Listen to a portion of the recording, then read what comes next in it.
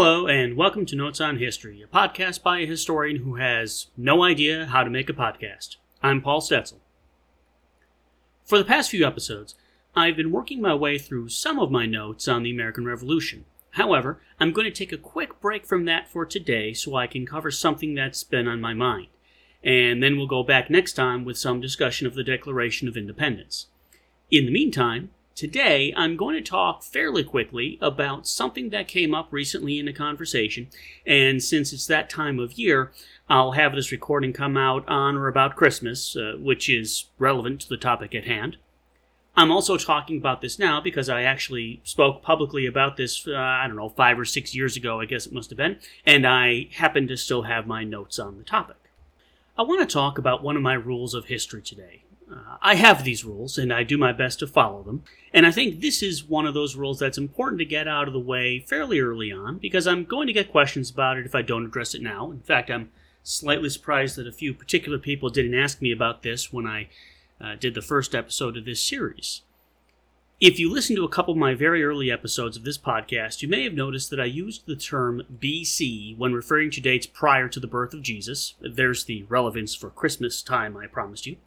If you didn't notice, you either didn't listen to those episodes, shame on you, or you grew up before terms like BC and AD went out of style.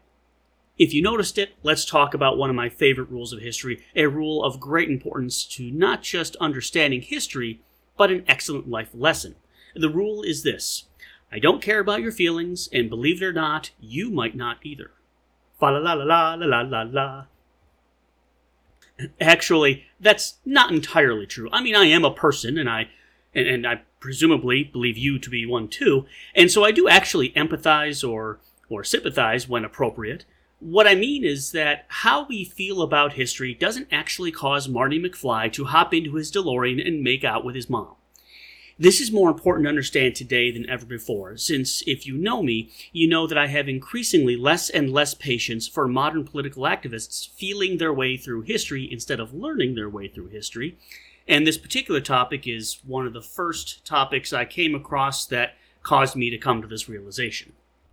So, what does this have to do with my refusal to stop using terms like BC and AD?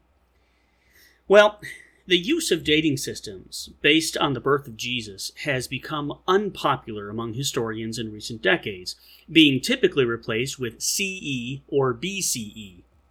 Historians who have made the switch have done so because they wish to be more quote-unquote inclusive and religiously neutral. I do not follow this trend, and it's not because I wish to push a religious agenda on people when they're looking the other way. I really don't. I don't follow the trend because usually the use of CE and BC is, to put it politely, pure weapons-grade baloney. This modern recipe for vegan-friendly panderlini has several ingredients, and I'll take them one at a time, but in no particular order. First, the terms CE and BCE are often meant to mean Common Era and before the Common Era. Well, common to what? If you look up Common Era on Wikipedia, there is, or at least there was back when I took these original notes, a reference to the earliest use of the term in English as being about the year 1708, AD of course, and as near as I can tell, that does actually seem to be the earliest. If you find an early use of the term in English, please let me know.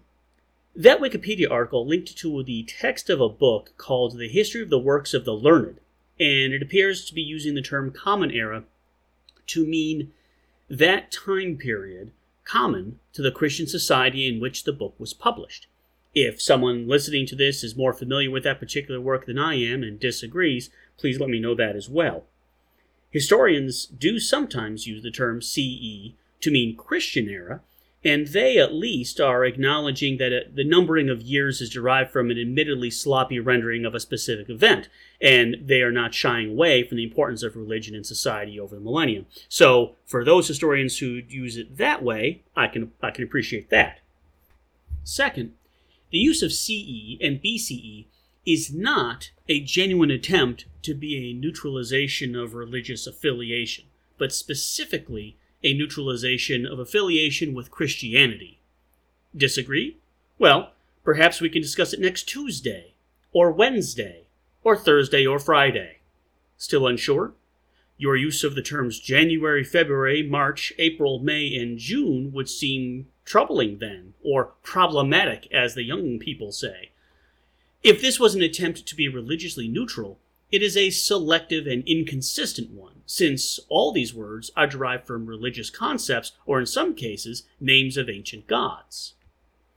Third, you may say that while there are many Christians in the world, you have never known anyone who worshipped the pagan gods of the Germans or the pantheon of Roman gods. Granted. But you do know that there are plenty of people in this world who promote strong centralized government at the expense of individual liberties or the rights of local communities. Yet, we continue to throw around terms like July and August like they're going out of style. Am I to infer when people use these words that they are in favor of dictatorship? Totalitarianism and authoritarianism are real threats in the 21st century, especially when we think of those who would seize unconstitutional power in the name of populism or popular welfare, much as Caesar and Augustus did. The great thing about that statement is that half of you think I'm talking about Donald Trump, and the other half of you think I'm talking about Joe Biden, and two halves of you are probably right. If being offended is in itself an argument, as it seems to be in the 21st century, I am much more offended by someone who ham-handedly promotes systems of government that have killed countless millions than I am offended by a guy who wanted us to love our neighbors. As a side note, if you're super cool with wearing a Che Guevara t-shirt, but can't bring yourself to say Merry Christmas because you don't want to be associated with those religious people and their mumbo-jumbo, then you are exactly who needs to hear this episode. Fourth, let's be clear. Using AD does not mean that you are accepting Christianity any more than saying August is a celebration of tyranny. I have to wonder how many people insisting on CE and BCE are aware that the creation of AD and BC was meant not just to celebrate Jesus. Even if you are anti-Christian because of what others have done in his name, you have to admit Jesus himself was a pretty darn good guy. AD and BC were also meant to be subversive of the tyranny and persecution perpetrated by an actual monster named Diocletian. In the year 525 AD, a monk named Dionysius sent a bishop named Petronius his own calculations regarding the dating of Easter, and this table is where he came up with the dating system we use. It wouldn't actually be commonly used for a couple hundred more years, and obviously then it's also gone through some changes.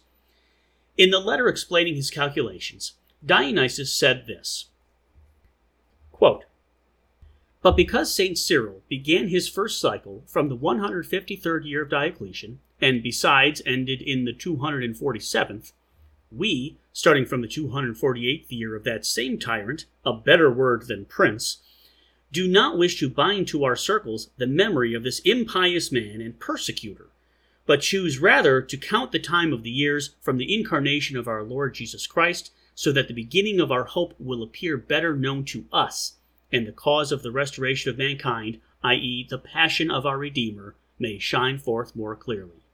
Unquote. By the way, you can find a translated copy of this letter on Tertullian.org, and special thanks to Michael Deckers, who placed this in the public domain way back in 2006 AD. Now, Diocletian gets a lot of credit from historians for quote-unquote saving the Roman Empire. My own opinion is that he is highly overrated, and even if he could be credited with ending the crisis of the 3rd century, he was still a very, very bad man. So, if you can't bring yourself to use AD and BC because you don't like Jesus, maybe you can use it just to stick it to the man. Remember, if you like this episode, please be sure to subscribe to Notes on History.